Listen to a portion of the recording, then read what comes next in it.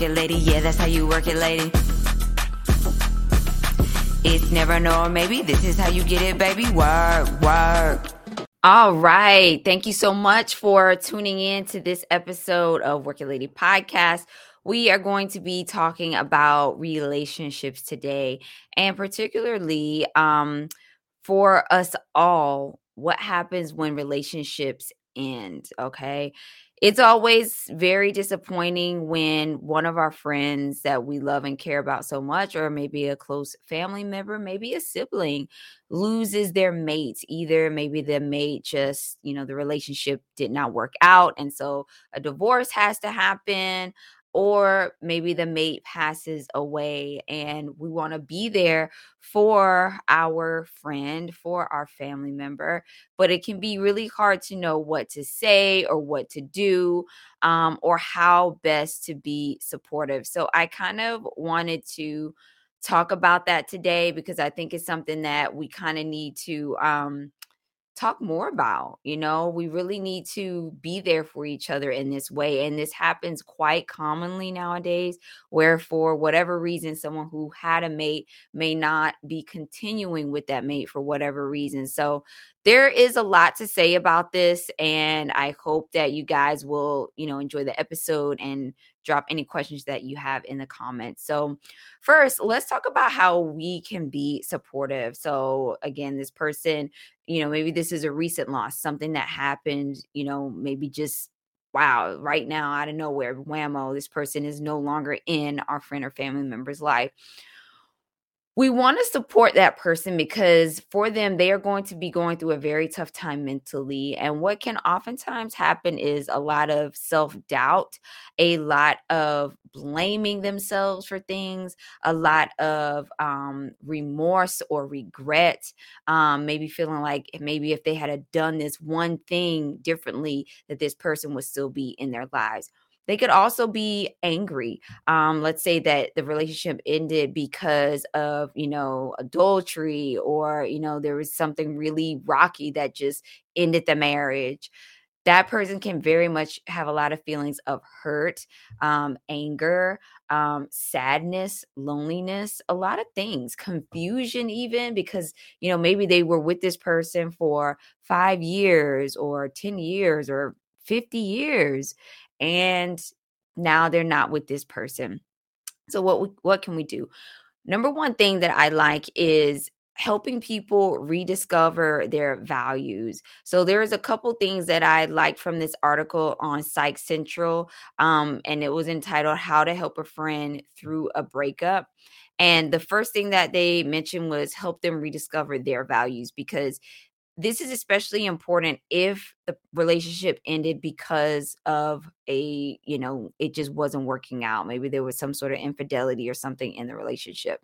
You want that person to understand, number one, that they are valued, okay? That they are important and that you are there to support them. Number two, try to help them widen out and continue to make friends. A lot of times, especially for women, we fall into this role of, okay, we are a caretaker, we are a wife. Some women don't even have jobs, and they're literally just wives and mothers, and take care of a home and run a home and supervise the kids and all this. And they really never did anything else. They never had a career. They never, they had friends, but it was more so like mom friends, where the whole focus was more so on the kids and not like, hey, let's just me and you be friends. So helping them widen out and make friends can be especially important, so that they can kind of feel a sense of community and not feel as isolated or lonely. Because when you come out of a relationship that ended, be it a death or, just not together anymore, there is a lot of loneliness and feeling lost that can come with that. So building those friendships is definitely going to help with that. The next thing that you really want to do too is really try to help the person to understand that, you know what, I'm here for you, and you don't actually have to overshare or feel like I have to know your whole everything that you went to. It's okay to keep some things private. A lot of people don't like to open up when they are going through something because they feel they're going to get a lot of questions. They feel like they are going to get a lot of scrutiny, or just those uncomfortable, awkward things like, they're used to seeing you with their mate. And now, they're just showing up and it's just you there. So it can be really hard, but I think it's important for us as friends, or we may be the person going through it. Either way, it's important for us to understand that, what? Let me respect this person. Let me not ask them a bunch of personal questions. Let me not pry. Let me not try to get information just to satisfy my own curiosity about what they might be going through. Just saying, what? I'm here for you. Whatever you need. If you want to get together, if you just need me to run some errands for you, if you just need me to listen to you. But I feel like in this situation, it's definitely more important to listen to what the person is going through if they feel like they're in a spot where they need to share things, and not be so concerned with asking them a bunch of questions. Well, why did he leave, or why did she leave, or why did he do this, and when, and and just going through all that stuff, because it's going to bring up a lot of pain for that person.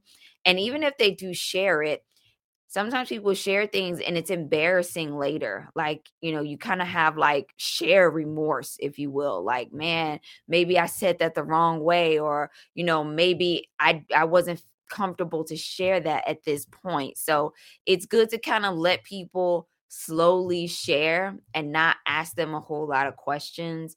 That way they feel comfortable with the situation, and they don't feel like they have to end a relationship with you because they kind of got to feeling uncomfortable about things. Okay. So those are some great tips there. The next thing I'll share is there were some really good tips here as well on this other site called Mind Body Green. It's how to actually help a friend through a breakup from relationship experts.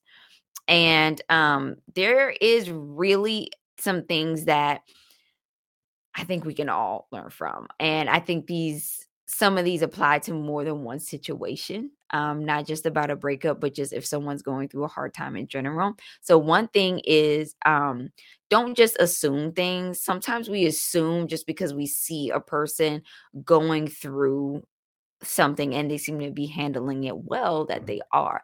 So sometimes tactfully, because we don't want to pry, right? Like we just talked about, it could be a good idea to say, hey, I acknowledge that you went through a hard time. Are you okay? How are you doing? Keeping the focus on them, not asking them about what happened, but just keeping the focus on them. Another thing here that I thought was interesting is the third one they share on their list, and it says, do not bash the ex. And I'm like, okay, look, some of my friends, like, we bashed exes, okay? Like, sometimes the ex is horrible and has put your friend through complete crap. And if you are a woman and we're sensitive about this, okay? No true friend wants to see their friend go through something like this. So if your ex is horrible, I feel like there is a way to acknowledge that their ex was horrible and say, man, they were horrible. Like, I'm glad you got away from this person. They were definitely wrong. Like, if they share a situation with you, they were wrong in that situation. But I feel like if you overbash, it almost can have the effect of like making your friend feel bad, because it's like, okay, this person's so horrible. Like, why did I even get with them? And everybody else says that they're horrible. How come I didn't see it? And that might be a realization that that person just has to come to and kind of feel bad about it and move on. We all at some time or another have let people into our lives that were complete trash and didn't belong in our lives. And we did it to ourselves. And sometimes, you just have to own up to that when you hear other people's opinion about this person and you realize, well, crap, I really should have been a little smarter or wiser there. So I agree with what they said, but sometimes when you just want to crack open a bottle of wine with your girlfriend and bash confidently and everything just between you two. Sometimes I don't see too much wrong with that. Okay.